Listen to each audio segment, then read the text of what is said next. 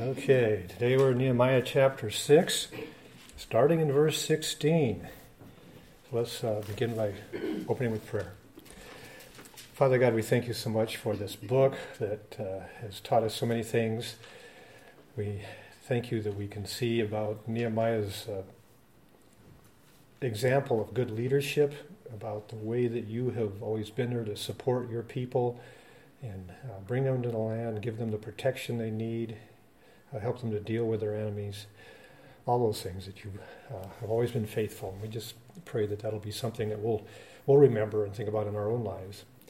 We pray that you'll be with us now as we study today and open your word up, open our hearts to your word and give us insight and understand how we can know you better through this. We just pray your blessings on our time now in Christ's name. Amen. Okay, for our reading this morning, we're going to start in chapter 6, verse 15, and we're going to go through 7, verse 4. So there's a break there. 6:15 through 7:4. So the wall was finished on the 25th day of the month Elul, in 52 days. When all the enemies heard about this, all the surrounding nations were afraid and lost their self-confidence, because they realized that this work had been done with the help of our God. Also, in those days, many letters went from the nobles of Judah to Tobiah, and Tobiah's letters came to them. For many in Judah were bound by oath to him, since he was a son-in-law of Shechaniah, son of Erah, and his son Jehonahan had married the daughter of Meshullam, son of Berechiah. Also they spoke of his good deeds in my presence, and reported my words to him, and Tobiah sent letters to make me afraid. After the wall had been rebuilt, and I had set the doors in place, the gatekeepers, the musicians, and the Levites were appointed. And I gave my brother Hanani and Hananiah the governor of the castle charge over Jerusalem. For he was a more faithful and God-fearing man than many. And I said to them, do not let the gates of Jerusalem be open until the sun is up. And while they are standing guard, let them shut in both the gate doors. Also appoint guards from the inhabitants of Jerusalem, each at his post, and each in front of his own house. Now the city was large and spacious, but there were few people in it, and the houses had not yet been rebuilt. Okay, so last week we were looking at chapter 6, starting in verse 10. If you remember, the walls had been completed, but the doors had not been hung in the gates at this point. And so the enemies of the Jews were trying one last desperate measures to try to prevent that. They had, instead of attacking the builders, they had switched their focus to attacking Nehemiah to try to remove him from leadership. And in verse 10, we saw the third of 3 different attempts to really destroy his leadership. They had hired Shemaiah to come to Nehemiah with a false prophecy that there were men coming to kill him, and they were coming at night, and that he needed to flee with Shemaiah to the temple and go inside and close the doors where it would be safe. And this would cause 2 problems for the Jews. First, it would demoralize them because their leader was fleeing. When your leader turns and runs, you're not going to stand and fight. And Nehemiah knew that. The other point was that only priests were allowed inside the temple. And he was telling Nehemiah to go inside the temple, which was a violation of the Mosaic law, and then his enemies would have a definite charge to bring up against him. So Nehemiah refused, and the work continued, and we saw in verse 15 that they got the doors hung, everything was completed, and it took them 52 days to do the job. That's an amazing amount of work in a short period of time. And they finished somewhat like late September, early October. So Nehemiah had been in Susa before, in the presence of Artaxerxes as a cupbearer back in March of that year. So from March of that year, he had traveled from Susa all the way to Jerusalem, gotten the walls rebuilt. That's an awful lot of work to pack into 6 months. But he did it. So now today, starting in verse 16, we'll see how did his enemies respond to the fact that they had completed the walls and got the doors hung. Well, 16 says, it came about when all our enemies heard of it and all the nations surrounding us saw it, they lost their confidence, for they recognized that this work had been accomplished with the help of our God. So they looked at what had been done and they said, this is not possible for a bunch of untrained construction workers to build 2.5 miles of wall in 52 days. And they realized God must have been helping them. Now, the commentaries often reference Josephus in his writings. Josephus said it took 2.5 years to build a wall. And there's a lot of people today who believe that Josephus was right. Really, 52 days is some kind of a problem in the script, either a copying error or something, but it probably took 2.5 years because it seems impossible. And it was impossible. And that's why the enemies recognized that God can accomplish the impossible. And it would have been 2.5 years, they would have been so astonished. They would not have been astonished, right? But they were astonished. And that kind of is the internal proof that this verse is accurate. 52 days they did this work. God must have been helping them. And so the reaction here is fear and discouragement. New American Standard says they lost their confidence. Now, some translations include the word fear. And I'm not absolutely positive why. I looked, my software has a Hebrew interlinear, and the word for fear is not in it. So, it's appropriate, it fits, but I was looking for that word and didn't find it. So this kind of a response to seeing God working on behalf of the Jews is not unusual. Let's turn back to Exodus, chapter 14. This example occurs in the middle of the Red Sea. Exodus chapter 14. And would someone like to read verses 24 and 25 for us? And in the morning watch, the Lord in the pillar of fire and of cloud looked down on the Egyptian forces and threw the Egyptian forces into a panic, clogging their chariot wheels so that they drove heavily. And the Egyptians said, "Let us flee from before Israel, for the Lord fights for them against the Egyptians." Okay. The Egyptian army panicked and fled. They tried to get out. They were crossing the Red Sea after the Jews at this time. And they recognized this is God's work. We're in trouble here. They panicked and they fled. And in the next verse, God tells Moses to spread his hands over the water, and the waters return and destroys the Egyptian army. So they had reason to panic. Let's turn to Joshua chapter 5. Another spot where they say, well, everybody drowned in only 6 inches of water. Right. So America was, they drowned in 6 inches of water. True. That would be a miracle too. Oh my. Okay. Joshua chapter 5. Would someone like to read verse 1 for us? Now it came about when all the kings of the Amorites who were beyond the Jordan to the west, and all the kings of the Canaanites who were by the sea, heard how the Lord had dried up the waters of the Jordan before the sons of Israel until they had crossed, that their hearts melted, and there was no spirit in them any longer because of the sons of Israel. Okay, so our verses, Jews lost their confidence. Here, Joshua says their hearts melted. The whole nation of the Jews they were on the east side of the Jordan River. It was in flood stage. So everybody on the west was saying, oh, they're over there. They're not going to make it. How are they going to get across the Jordan? The river's in flood. There's no way they're going to get across. God dried up the river. They came across. And it's like, we're doomed. Yeah. God is helping the Jews. And so we see that over and over again throughout the history of Israel, and this is just another case here in Nehemiah.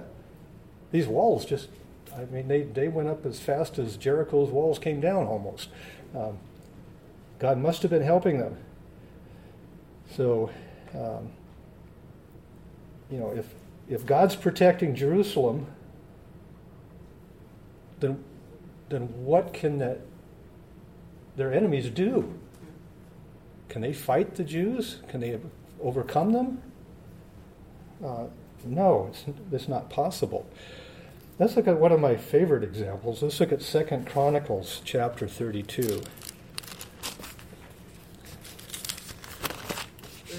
32, yes. This is during the time of King Hezekiah, and Assyria is attacking Jerusalem. 2 Chronicles 32, would someone like to read verses 20 through 23?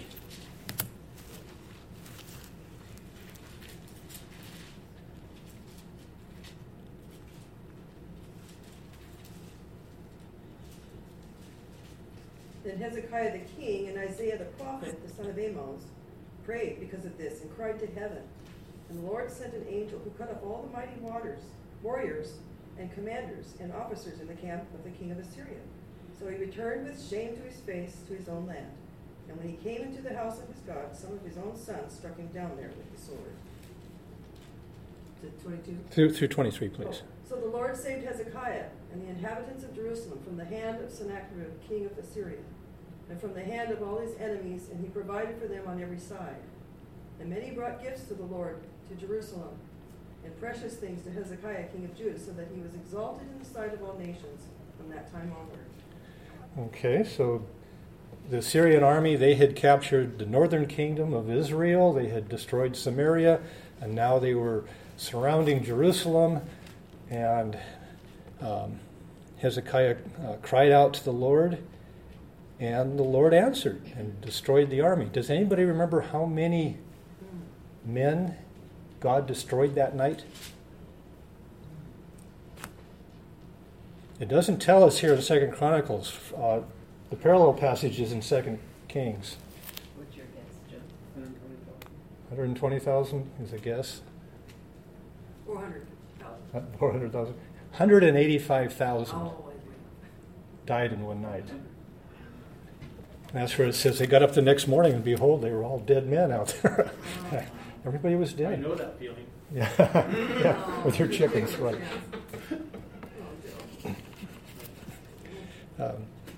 But looking at our passage here in 2 Chronicles, after this had happened, how did all the surrounding nations then treat King Hezekiah? Did they try attacking him?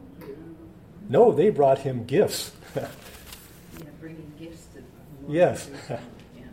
They wanted to be on Hezekiah's good side. They wanted to make friends with Hezekiah because they knew who his God was.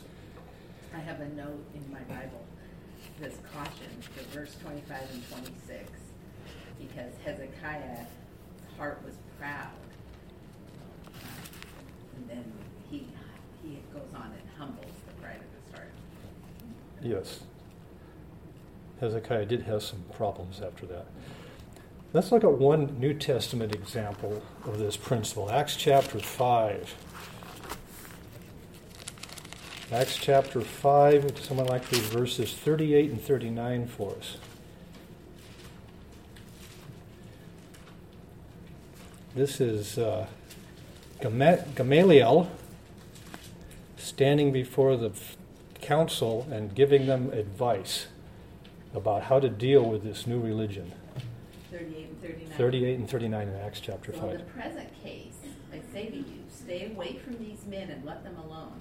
For if this plan or action is of men, it will be overthrown. But if it is of God, you will not be able to overthrow them, or else you may even be found fighting against God. Okay, if you're going to pick a fight, don't pick a fight with God, because you're going to lose. And so that's his advice to the Jewish council. Don't try to fight this new church Christian movement that's coming up with their Messiah. He says, we've had movements like this rise and fall. It'll fall on its, it'll collapse if it's not of God. If it is of God, don't fight it. You'll be fighting against God. Okay, so at this point back in Nehemiah chapter 6, this kind of ends the whole building construction phase of the historical narrative. They've got the walls completed, the doors are hung. Their enemies have backed off because they recognize that there's nothing they can do now. And so now we're going to get into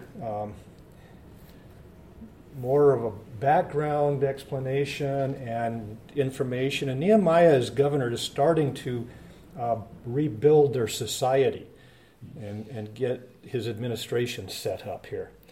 But first he has to talk about some of the problems he's facing here in verses 17 and 18. It says, also in those days many letters went from the nobles of Judah to Tobiah, and Tobiah's letters came to them. For many in Judah were bound by oath to him, because he was the son-in-law of Shechaniah, the son of Erah, and his son Johanan had married the daughter of Meshullam, the son of Berechiah.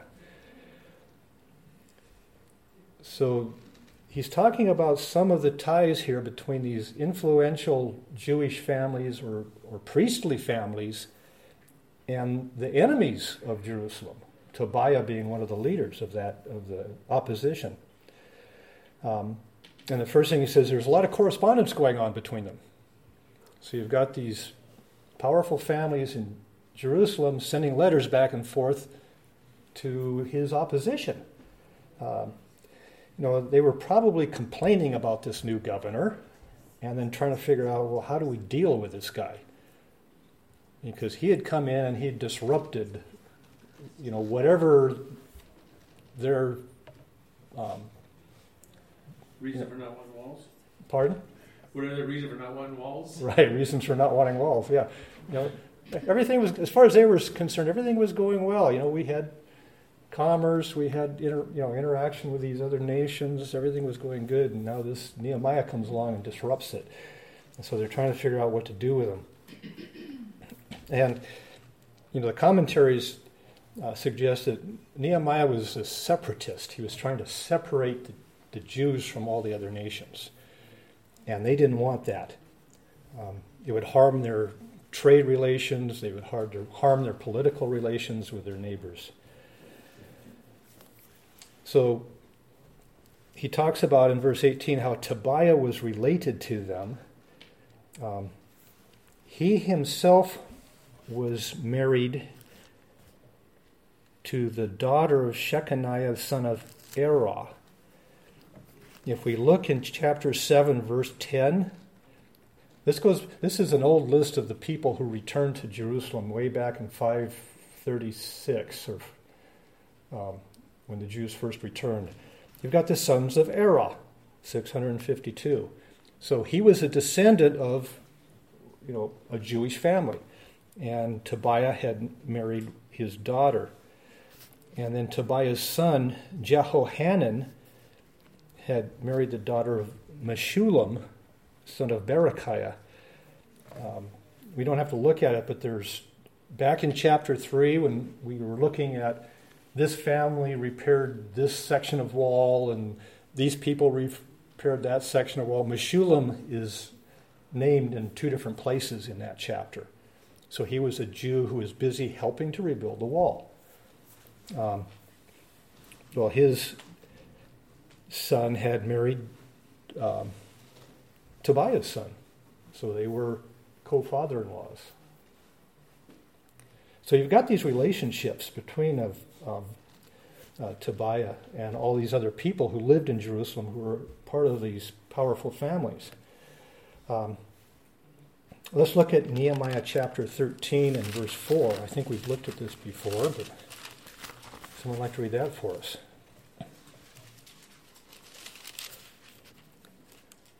Now, prior to this, Eliashib the priest, who was appointed over the chambers of the house of our God, being related to Tobiah. Okay, so if there's Eliashib, he's the high priest. He's related to Tobiah also. So Tobiah's got all these inroads into not just Jewish society, but into the upper levels of Jewish society. The other thing that's noted is that Tobiah and Jehohanan are both Jewish names. But Nehemiah calls him Tobiah the Ammonite. So what's the deal here? So, you go back and you look at the commentaries, and what the speculation is that he was from the northern kingdom, and when the Assyrians had destroyed Samaria, many of the Jews fled, and they fled to Ammon. And that he was a descendant of some of those who had fled to Ammon. So he was of Jewish blood, but he had been living in Ammon. His family had been living in Ammon for decades, and so he was called an Ammonite. And then, as we get on further in chapter 7, we'll see the genealogies. Well, he had not been able to prove that he was a registered Jew. We see something like that in our modern times in some of the tribal councils with the Indian reservations, where they've got a membership roll. And in some places where they've got a very lucrative business with a casino or something, if your name's on the list, you get a monthly paycheck. And so everybody wants their name on the list, so they're very protective of whose name goes on, so they try to figure out, are you really a part of our tribe or not? And so that's kind of what happened here.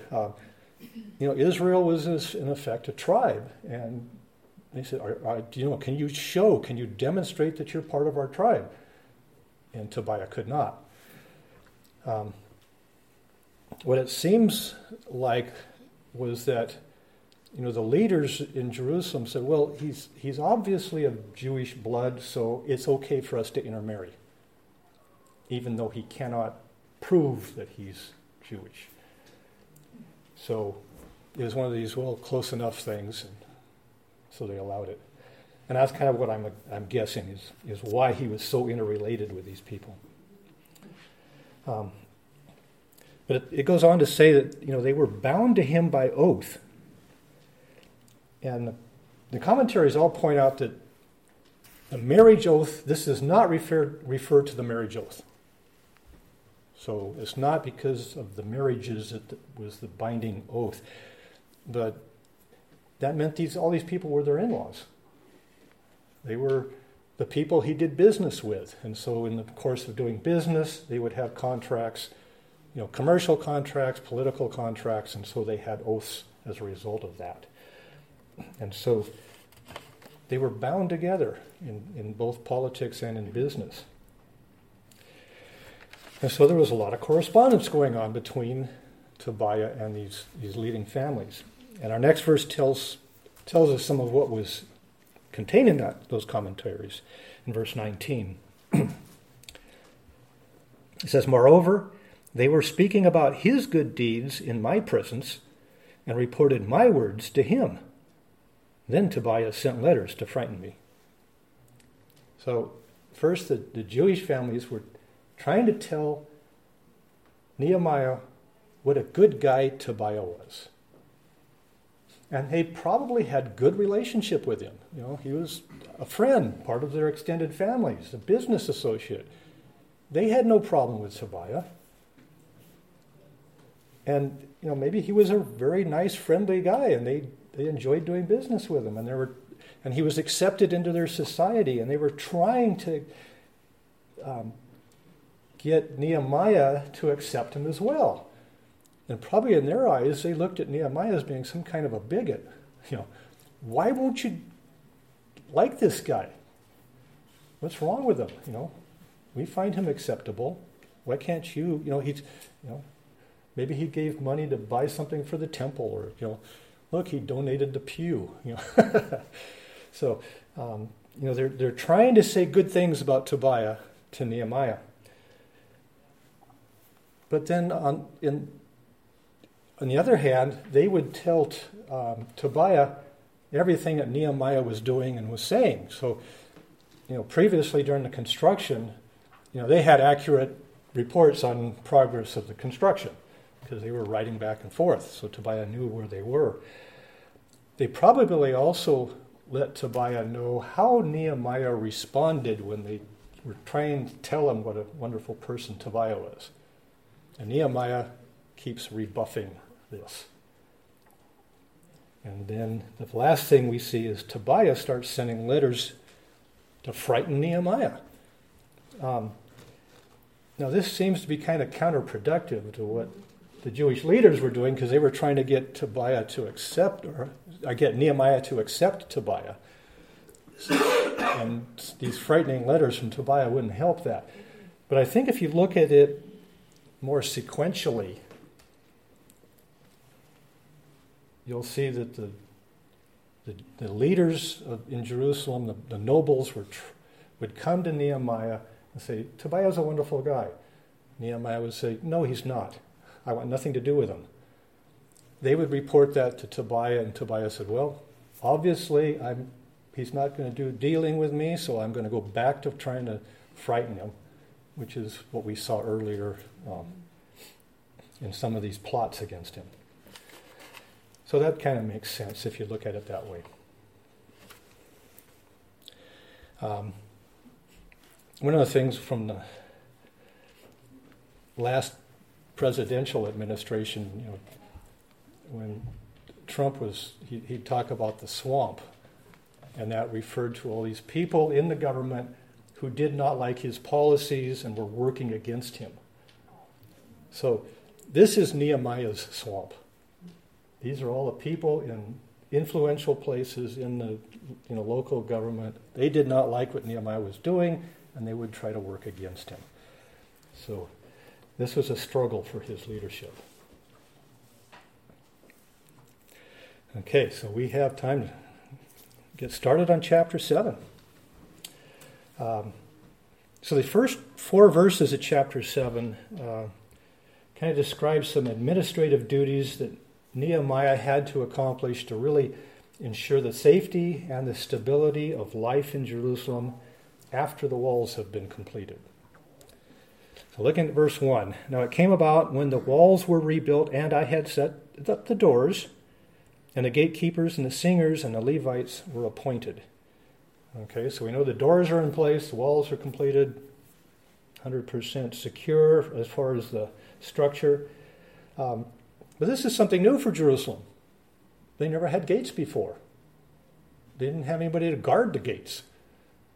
So they had to set up some kind of protocol to provide guards for the gates and when they're to be opened. Who opens the gates, who closes the gates, when do you open, things like that. So Nehemiah had to set up some protocol for that. Now it also says that the singers and the Levites had been appointed.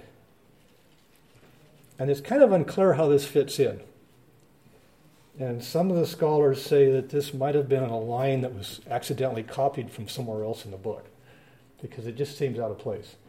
But either it's part of him establishing more of a routine procedure at the temple for worship, or possibly that with this need for guards that they had conscripted these singers and Levites to help guard the gates. So those are 2 possibilities there. Again, it's a little unclear why it mentions them. Going on to verse 2, he says, that I put Hanani, my brother, and Hananiah, the commander of the fortress, in charge of Jerusalem, for he was a faithful man and feared God more than many. So we first have Hanani, who's Nehemiah's brother. And remember, he was first mentioned way back at the beginning of the book. Let's turn to chapter 1. Someone like to read verses 1 and 2.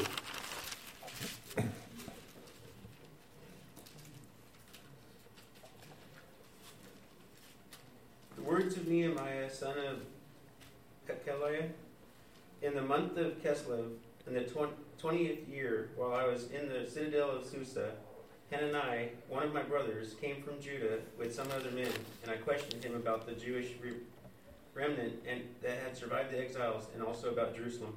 Okay, so Hanani had come to Susa, the capital of Persia. And if you remember, that was like traveling from here to L.A., so it's a long trip. And he probably was there on some kind of official business, so there's a good chance he was already in a leadership position in Jerusalem. And so he's here now mentioned, and it says that Nehemiah appoints him over Jerusalem. So Nehemiah now is no longer just a construction manager. He has to have some kind of authority here from King Artaxerxes to be able to appoint a governor, or not a governor, but a mayor, essentially, or the leader of the city manager, I guess. So he appoints his brother, Hanani, to be leader over the city. And then second, we have Hananiah. It says he's the commander of the fortress. And this fortress is mentioned back in chapter 2. Let's turn back to chapter 2 and verse 8. Someone like to read that for us.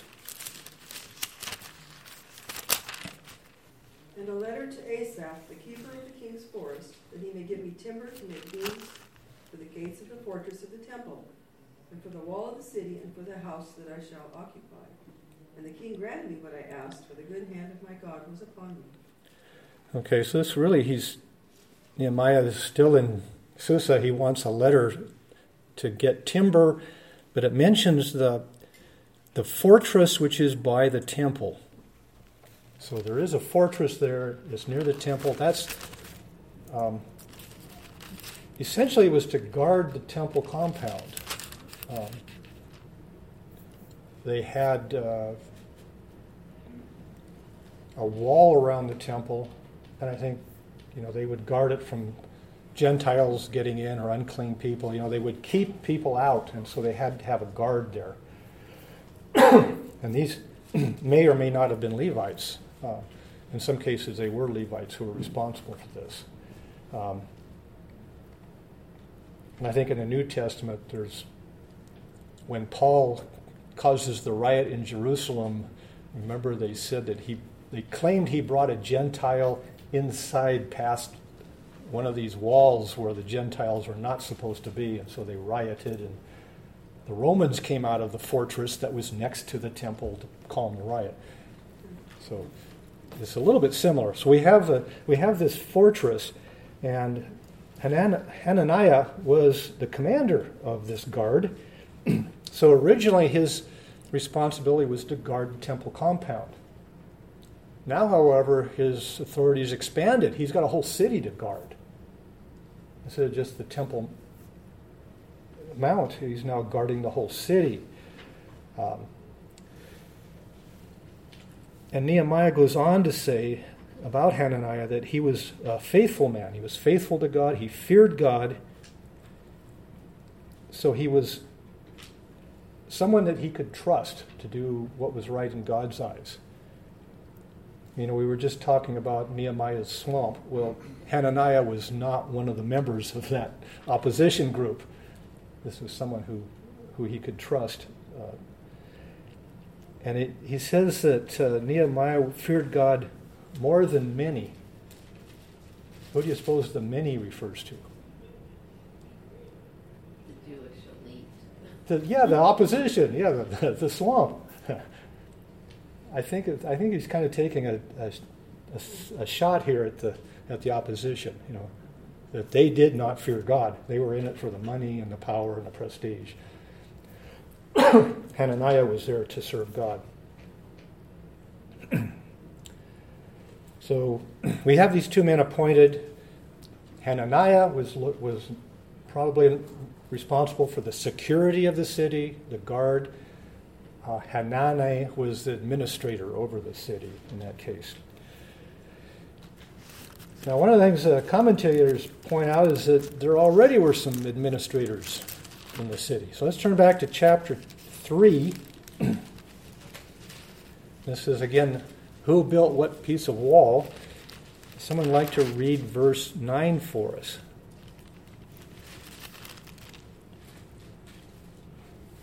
Next to them, Rabiah, the son of Hur, ruler of half the district of Jerusalem, repaired. Okay, so there's Rephaiah. He's official or ruler of half the district of Jerusalem. And then also, would someone read verse 12 for us?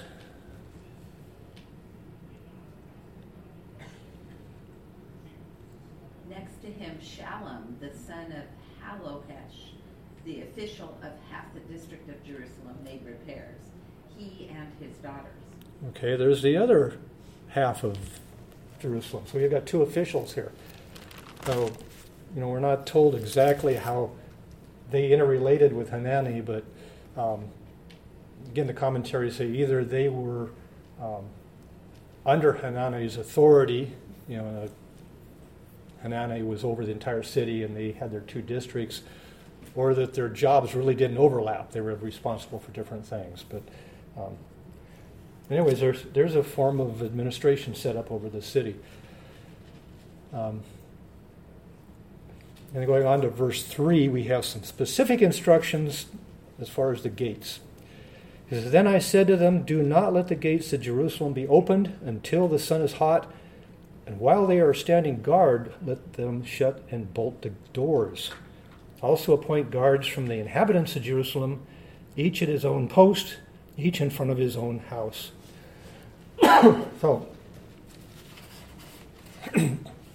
this is...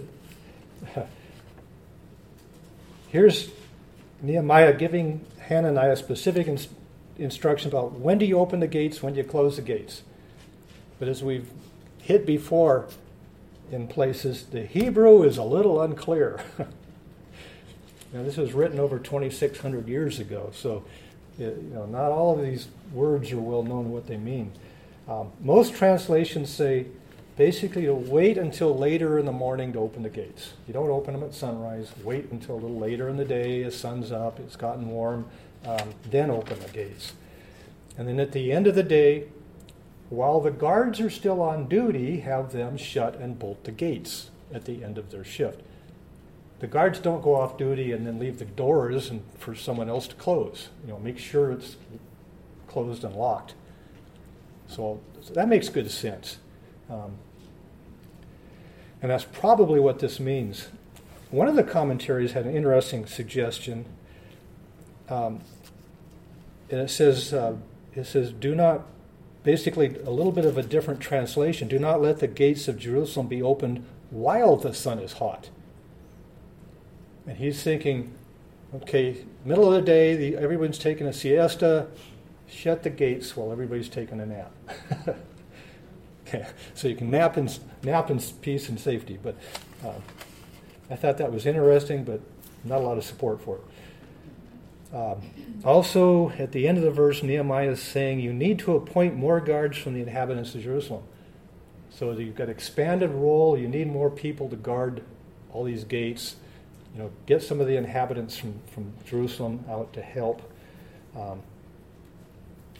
And also have some of them in front of his own house. So this is kind of like a neighborhood watch situation. So Nehemiah is obviously still concerned about the danger from surrounding enemies, the surrounding nations. And finally, let's go on to verse 4. He says, "Now the city was large and spacious, but the people in it were few, and the houses were not built." So the city had been destroyed, the walls had been destroyed, so there was no point in living in Jerusalem compared to living in a village because it wasn't any safer. It did not have defensive walls. And so people had not moved back into Jerusalem. They had stayed out in the country where they had their land. There weren't that many people there. Probably most of them were connected to the temple and temple worship where they had to be nearby. The city had been destroyed, and so, it's large, it's spacious, but not many people living there. Let's turn to chapter 11, and someone like to read verse 1 for us.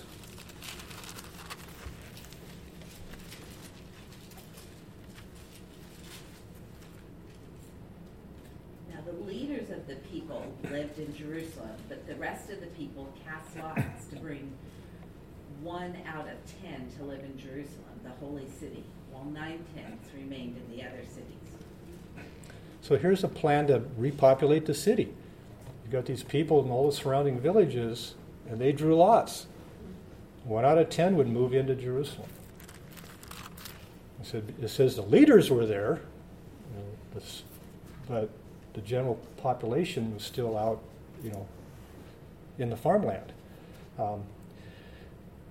And this kind of, I think, also might explain, in chapter 3, when we were talking about who built what section of wall, over and over again we had the inhabitants of a certain city came and built the wall, or the inhabitants of this village. That's because there wasn't anybody in Jerusalem. So all the people were living outside Jerusalem, and they would come in to help build the wall, because there weren't that many people living there in Jerusalem.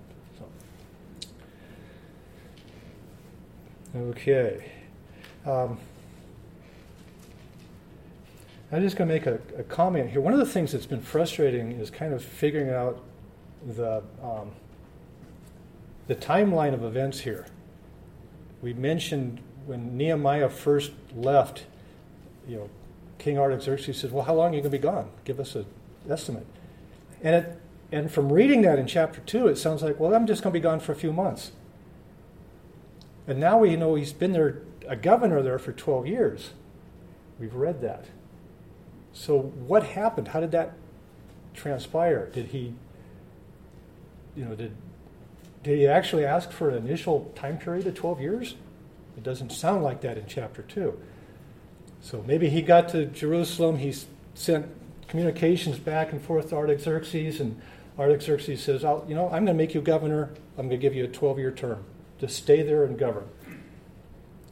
The other thing is... 12 years, they got it built in 52 days. Yeah. Well, he was under a timeline. So, and so that's the speculation, is that he got the walls finished, he went back to Susa, and then Artaxerxes said, okay, I'm going to send you back as governor for 12 years, and he came back, so he made a trip to Susa and back, which would have happened somewhere here in our context. But he doesn't say anything about making a trip back to Susa. We get to chapter 13, and he specifically says, I wasn't in Jerusalem at that time. That's later, after the 12 years. So years. this 52 days is after just shortly after he got there. It started right after, he got there, and I think on the third day he toured the wall. Yeah, he started as soon as he got there. Verse 2 in chapter 7, I leaned over and I said, Joe, how soon is he leaving? Yes. Because that, to me, has sort of a tone of, what's the succession plan? Right. So if he did leave, he left somewhere right around what we talked about today, although the scriptures don't mention it. So that's one of those things where you kind of go out on a limb to assume something, and you wish you had a little more scriptural background to say, yes, that's what happened, or no, that didn't. But or could those 12 years have been 4 years that got extended, that got, maybe a little bit at a time. 3-4 year terms. As the need. Yeah. I'm not sure they're limited for you. Okay. Well, let's close in prayer. We're done. So, Father, thank you for this book. Thank you for the things you've taught us through it. And we pray that you'll be with Robert now in the hour to come. You'll bless his message. And may you find our worship acceptable in your sight. We ask this in your Son's name.